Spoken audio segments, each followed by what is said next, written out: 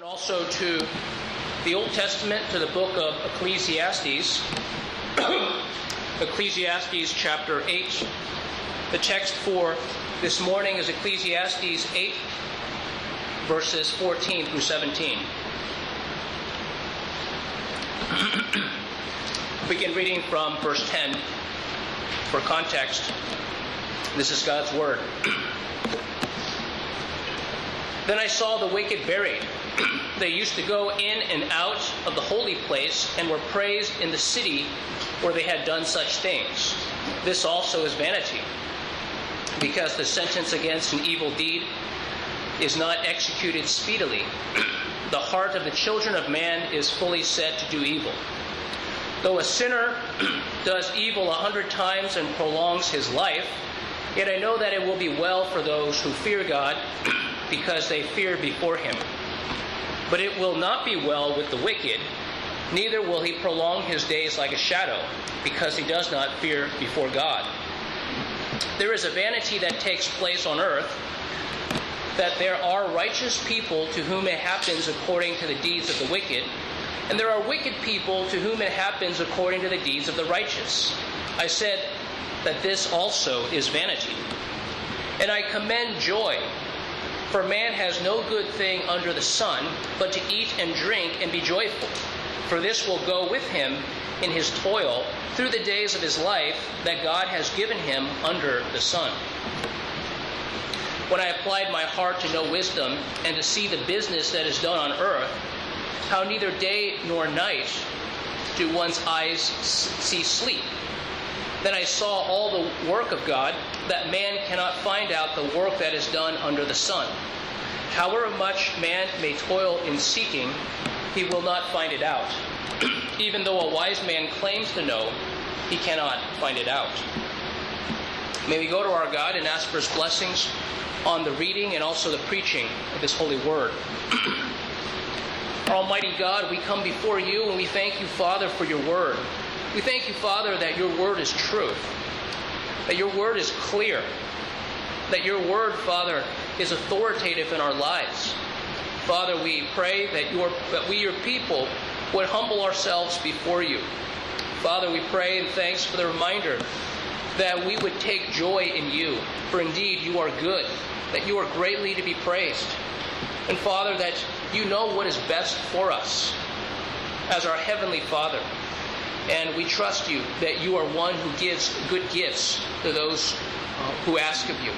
And Father, we thank you that you saw our need, our greatest need, and that you met that need through your Son, Jesus Christ, who indeed was offered up so that sinners, we as sinners, might be brought near, and that we who were once far away can be forgiven of our sins through Jesus Christ our Lord. We pray, Father, that if any are here who do not know Jesus Christ as Lord and Savior, we pray, Father, that you might do a mighty and gracious work of transforming hearts, that you would grant us the gift of faith, that we would embrace your promises.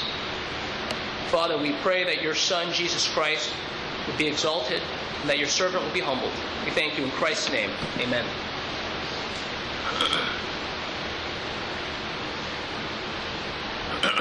How often is it that in elections, in politics, that you see yourself having to be in this bad situation of voting for the lesser of two evils?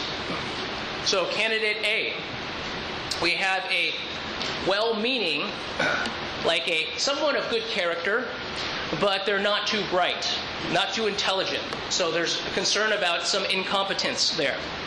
And then candidate B is very capable and highly intelligent, but of ill character. And I hope you can see that in that situation, you would say, that person is actually highly, highly dangerous. That person must not be trusted.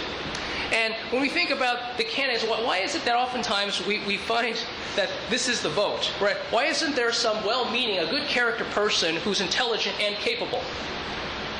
Well, perhaps it causes us to long for the Almighty God. You have to come to understand that with our Lord, there's no lesser of two evils. He is holy. He is just.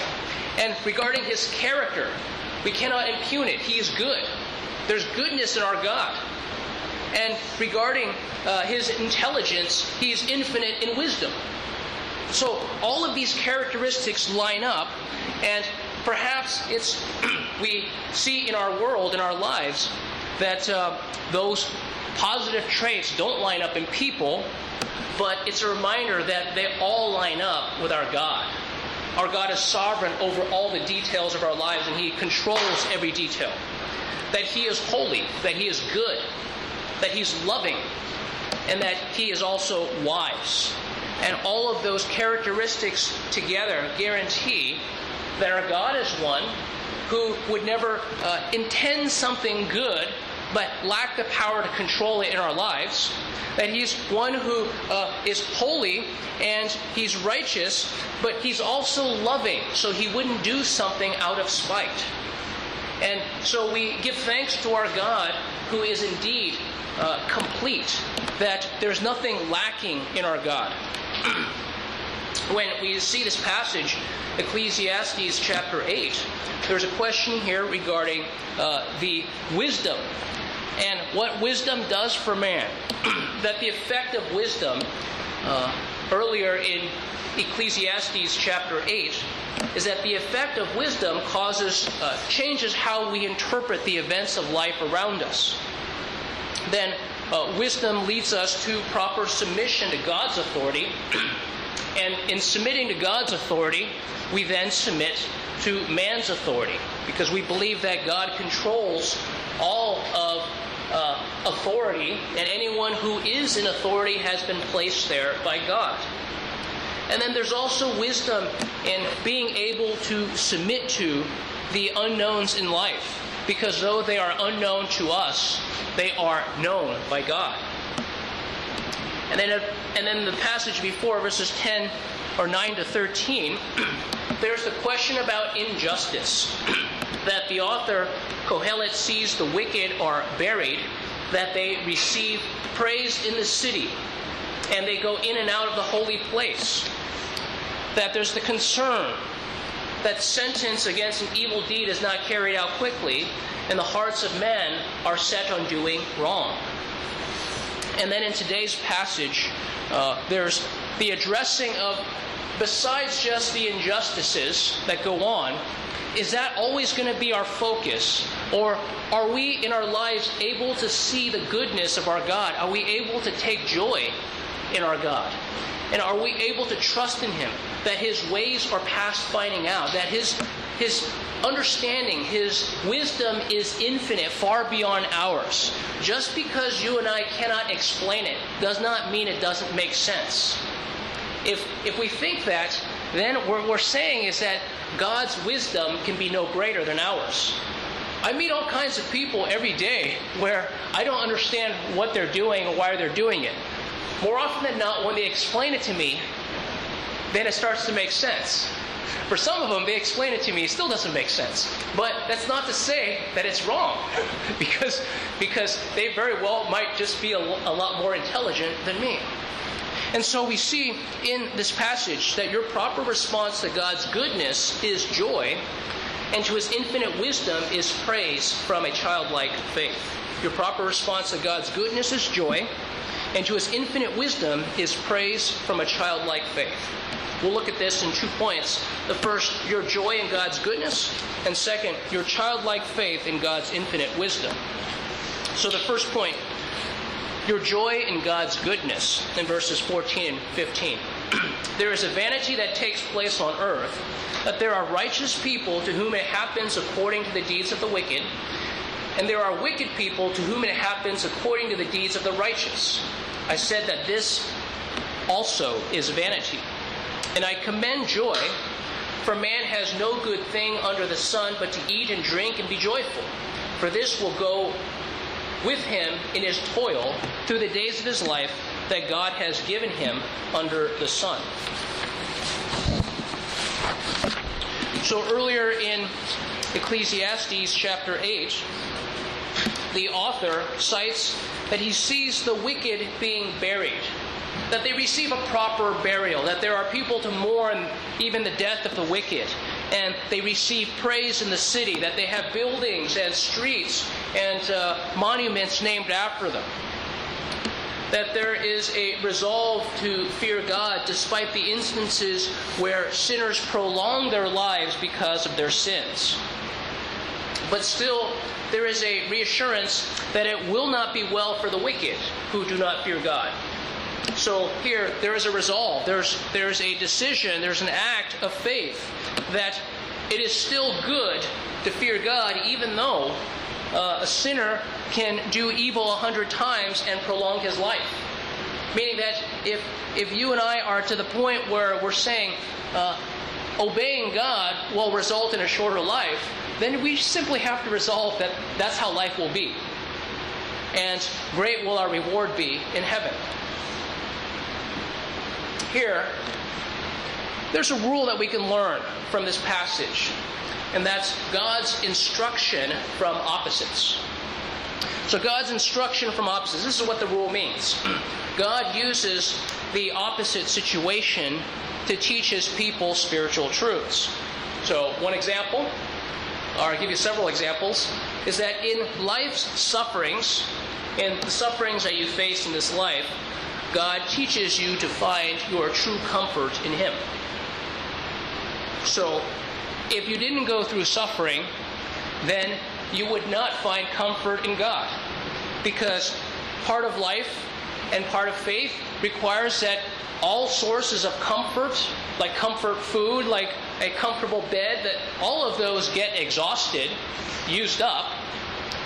Then you find no comfort, and then you realize, wait a minute, the only comfort I have left is the comfort of my God. And that's when you find out God truly is your comfort. So that's the instruction of opposites. In life's injustices, God teaches you about his goodness. Through lack, God teaches you about contentment in all circumstances. Through the means of unloving people, through the means of unloving people in whatever the circumstance, God teaches you how to love others. Through delay and seemingly unanswered prayers, God teaches you patience. See, that's the rule of opposites.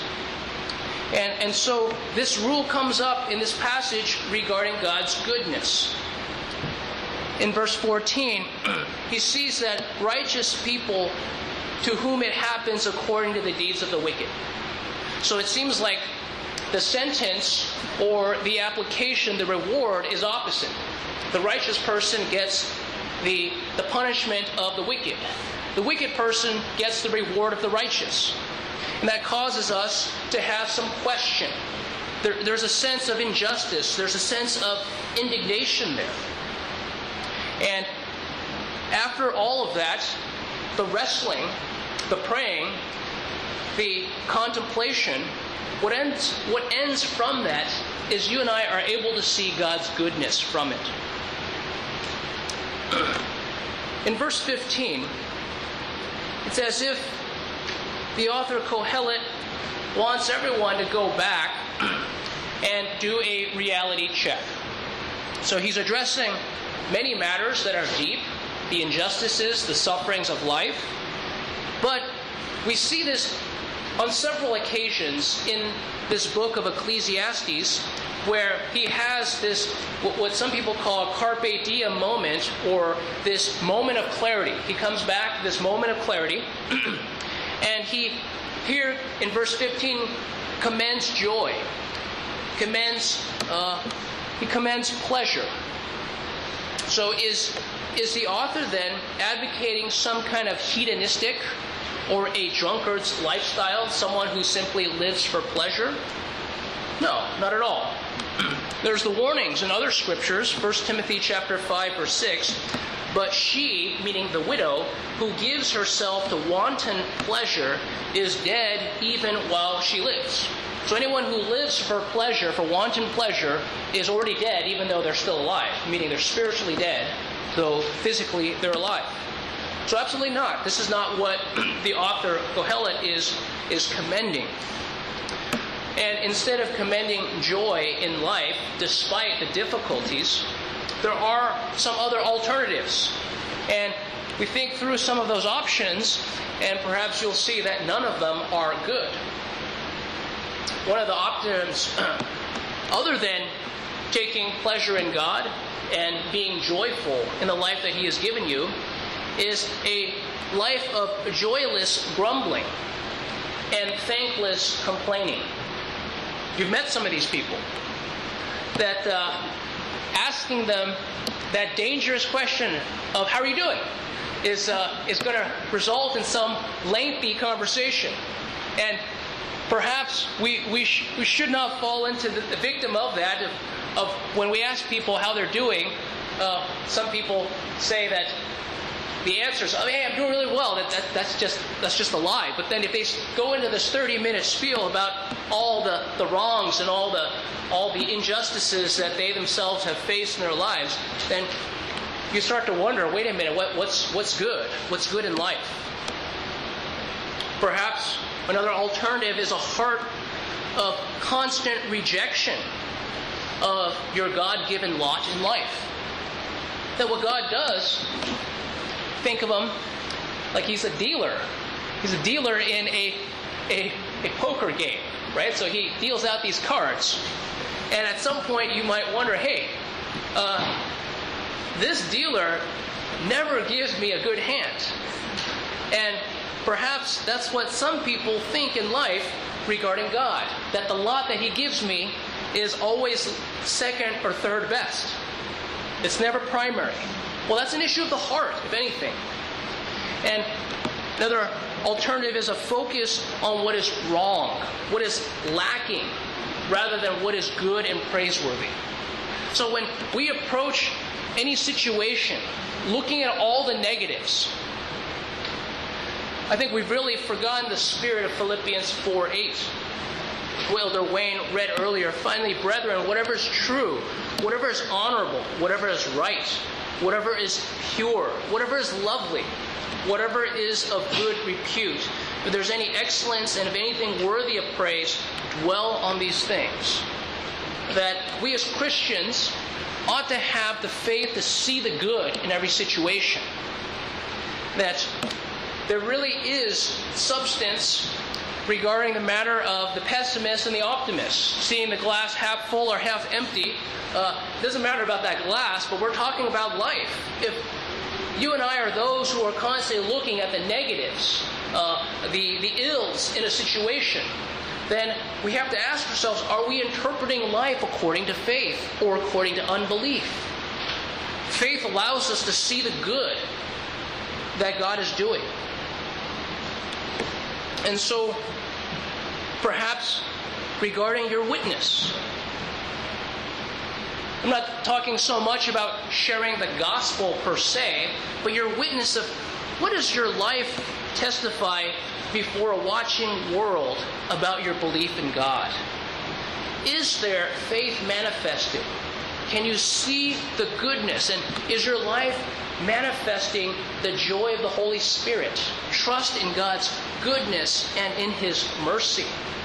That if anything, this is the greatest testimony. That if we're going to tell others about Jesus Christ and His rule over our lives, that we must also be manifesting joy and satisfaction in the rule that we claim to have. So perhaps some people here might ask the question, so are you saying, or is the author here, is God saying that we ought to take joy in these situations? Is He saying that we should care nothing for justice? That we shouldn't do justly and to seek justice for the widow and the orphan? No, He's emphatically not saying that at all. Justice ought not to be denied.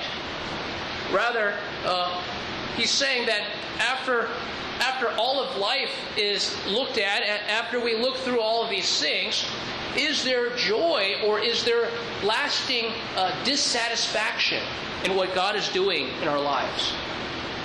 Here, perhaps what we can say in a everyday common usage is, don't forget to stop and smell the roses.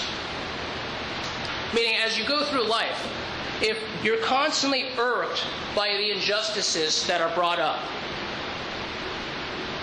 are you stopping to smell the roses in your life? Perhaps that's a little too common.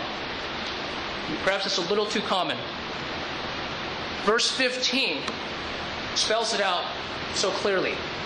And I commend joy, for a man has no good thing under the sun but to eat and drink and be joyful. For this will go with him in his toil through the days of his life that God has given him under the sun. God does not commend joylessness. He commends joy. He commends us to be joyful. Joy is hope in God that surmounts your present circumstances. All kinds of people can be happy when everything goes their way, when their lives are good, when the health reports are positive, but when the circumstances go bad, their happiness is gone. But in Christ, your joy can remain. And that's the secret that the Apostle Paul spoke of regarding joy. It had nothing to do with the circumstances. It had everything to do with their faith, his faith in Jesus Christ. His trust that his God was greater than the circumstances. That this God of ours gave us the circumstances. Consider how the Apostle Paul reasoned in that situation. 1 Corinthians chapter 7, verse 21. Were you called as a slave? Do not let it concern you. But if you are also able to become free, take advantage of that. For the one who is called in the Lord as a slave is the Lord's free person. Likewise, the one who is called as free is Christ's slave. So he's asking the question, when you were called to faith in Jesus Christ, were you a slave? And he's saying, don't let it concern you. If you're able to obtain freedom, obtain it. But if not, continue on with life. Enjoy. Now, perhaps some of you might think, well, this is a callous view that you have towards slavery. Well, it's not my view. It's the Apostle Paul's view. And perhaps we can come up with all kind of modern interpretations. Well, that was a different type of slavery back then. Well, the bottom line is, a slave back then could have lost his life with no repercussions. If you look at the life of Joseph, he was sold by his brothers in the life of slavery. And God profited his life even when he was a slave. That the things that he touched succeeded. And God's promise is that the servant or the slave who honors his master, does what is right and good, that he also will receive an inheritance just as the master's sons. So here, despite being a slave and not free, even in that situation, to know Christ is to rejoice. To know Christ is to rejoice. So he says, for man has no good thing under the sun, but to eat and drink and be joyful. And so the commendation here is that despite the difficulties you face in life, that you and I ought to be enjoying God. There ought to be an enjoyment of God in our lives. That we ought to remember to give thanks to God and to rejoice in Him each day. That this is a good thing, that we see the good that the Lord is doing. And then the mention in the end of verse 15, through the days of his life that God has given him under the sun. So the days that we have under the sun are limited, but they are given to us by God. And what exists, what happens during each of those days are given to us also by God. God fills those days. You and I make real choices every day regarding what we do, what we think, what we read, what we say. But you realize that at the same time, it's true that God is the one who fills those days. And we must take joy in our God who fills those days. We're reminded that He's in control of all things, He's loving, and that He is good, that His goodness is beyond our understanding. But we trust in it. We trust in it. And so this is a reminder that you and I ought to be joyful in God's goodness, because He would never do us harm. So that's the first point, your joy in God's goodness. We have the second point, your childlike faith in God's infinite wisdom, in verses 16 and 17. When I applied my heart to know wisdom, to see the business that is done on earth, how neither day nor night do one's eyes sleep. Then I saw all the work of God, that man cannot find out the work that is done under the sun. However much man may toil in seeking, he will not find it out. Even though a wise man claims to know, he cannot find it out. So we have an earthly pursuit of wisdom. This is what's happening in the book of Ecclesiastes. An attempt to search out wisdom, to search out meaning, to search out purpose, to search out satisfaction, to search out pleasure outside of God.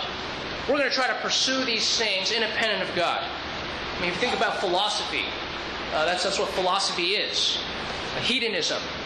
Trying to do it outside of God and outside of His rules. Well, what we have in verse 16 is the description of the result of that. Neither day nor night do one's eyes see sleep. Meaning that if you're attempting to find meaning and purpose and satisfaction and joy and pleasure outside of God, your search will never end. It will be restlessness.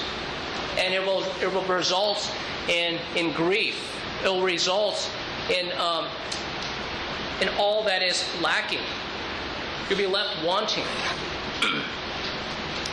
And then in verse 17, he says, Then I saw all the work of God. There's a contrast between man's wisdom and work and God's. God's ways, we're told, are so much higher than our ways. There's man's wisdom and there's God's wisdom. And as high as the heavens are above the earth, so far is God's ways and His thoughts above our thoughts. Man is finite and God is infinite. So part of the difficulty of man understanding God is you have the matter of the sin nature. So an unregenerate person still bound by the sin nature. A regenerate person set free. But there's still the remnant of sin in the regenerate man's life. So part of the difficulty is the darkening of sin, the darkening effect of sin. And then what you have is after a Christian dies and goes to heaven, that sin nature is completely removed. So the ability to sin is removed. But is he able then to understand God perfectly? The answer is still no. Because even though the sinner who died and went to heaven is sinless, doesn't have the hindrances of sin in his life, but the sinner who is glorified and in heaven is still finite. He is still finite and God is still infinite. And it is impossible for the finite to understand He who is infinite. I hope you can see that. That for us to understand God fully is not going to be possible. So, we have a question regarding God's own character. God's own character is that He's infinite in wisdom. So He's the one who grants wisdom, and this is where we ought to pray, as we're told in James 1, if anyone lacks wisdom, let him ask of God. That we ought to ask God for wisdom. Wisdom to understand giving the right answer. Wisdom to understand how God's Word is applicable to our everyday lives. Wisdom to understand giving a proper word in season for the encouragement of those around us. That all of this wisdom comes from God. And that God is infinite in wisdom. Because God is infinite, in wisdom and we are not, the result is that we have God who is incomprehensible. We read it earlier in Psalm 145, verse 3. Great is the Lord and greatly to be praised, and His greatness is unsearchable. There's a limit to our understanding. Now, perhaps some of you are thinking, wait a minute. Are you saying that God is not knowable? No, I didn't say that. I'm trying to address this, the Newman effect. Are you saying this? No, I'm not saying this. So, is God not knowable? No, He is knowable. He's revealed Himself in His Word. He's told us who He is. So, He is knowable. What I'm saying is the limit to our knowledge of Him. There is a limit to our knowledge of Him. He is infinite, we are finite. That which is finite can never span that which is infinite. And the result is God's incomprehensibility. And so here, we have the matter of the defense of God's honor. At times we won't understand what God is doing. And perhaps some years later we might see it. We might see God's thoughts and God's truth manifested and why God did what He did years ago. Perhaps we do, perhaps we don't. Perhaps in heaven we might understand more. Perhaps we won't ever understand it. But we should never say, since I don't understand it, there must not be truth or wisdom in it. Because God's ways, we're told, are past finding out. That there's great wisdom in God. And part of our response to our lack of understanding in God's ways is that there ought to be a childlike trust. You see, children simply don't know some of the finer details and the difficulties of life. A good example is the disciples. When Jesus was preaching and teaching, and they were off in a remote place, and they're wondering about food. And then they talked about 200 denarii would not be enough so that everyone here, the thousands of people here, would have even one bite to eat. And what they should have done is said, Jesus, you are the one who has great power because you are God. You can provide us food. And they didn't. But Jesus is the one who made something of nothing. He provided bread and He provided fish. It's the adult who looks at how much wage would it cost to produce, and we'd have to go far away to some business to buy it. Well, children just simply trust, well, we don't have food. We ask of God, He provides. We don't know about the kneading and the mixing and the rising and the yeast effectiveness. Children don't think about those things. Simply ask, and God provides. And so also at times, perhaps we shouldn't look at all the difficulties. Perhaps we shouldn't be thinking through about all the challenges. We should simply be asking of God and trusting Him in childlike faith. That our God, who is infinite in wisdom, has the answer even before we pray and ask Him. And that many of those details we can leave to Him. He will deal with it. We go to Him in childlike faith, and that He provides us that which is good. At times, we're anxious because we wonder about those details. We worry about those specifics. What will life be like when? What will the lives of my loved ones and my descendants be? Do you like watching science fiction? You realize that anytime you have a show that involves time travel, they start to get really weird. So you look at some movie like Back to the Future. Oftentimes, what's going on in these books or these movies that talk about time travel? It has something to do with fixing a problem in the past or preventing a problem in the future. Isn't that the heart of it? And if you ask the question, hey, would you be a trillionaire if you invented a time-traveling machine? And the answer is yes, because people think they can go back to fix a problem or go in the future to know what's going to happen. But you ask yourself, is this what God tells us to do? To desire time travel? And the answer is no. Deuteronomy 29:29. So clear for us. The secret things belong to the Lord our God, but the things that are revealed belong to us and to our children forever, that we may do all the words of this law. So, are we going to worry? Are we going to be anxious about the future? Well, the end result would be King Saul and the witch of Endor. Look at what he did. As a king, he had said it is punishable by death to be a witch or sorcerer.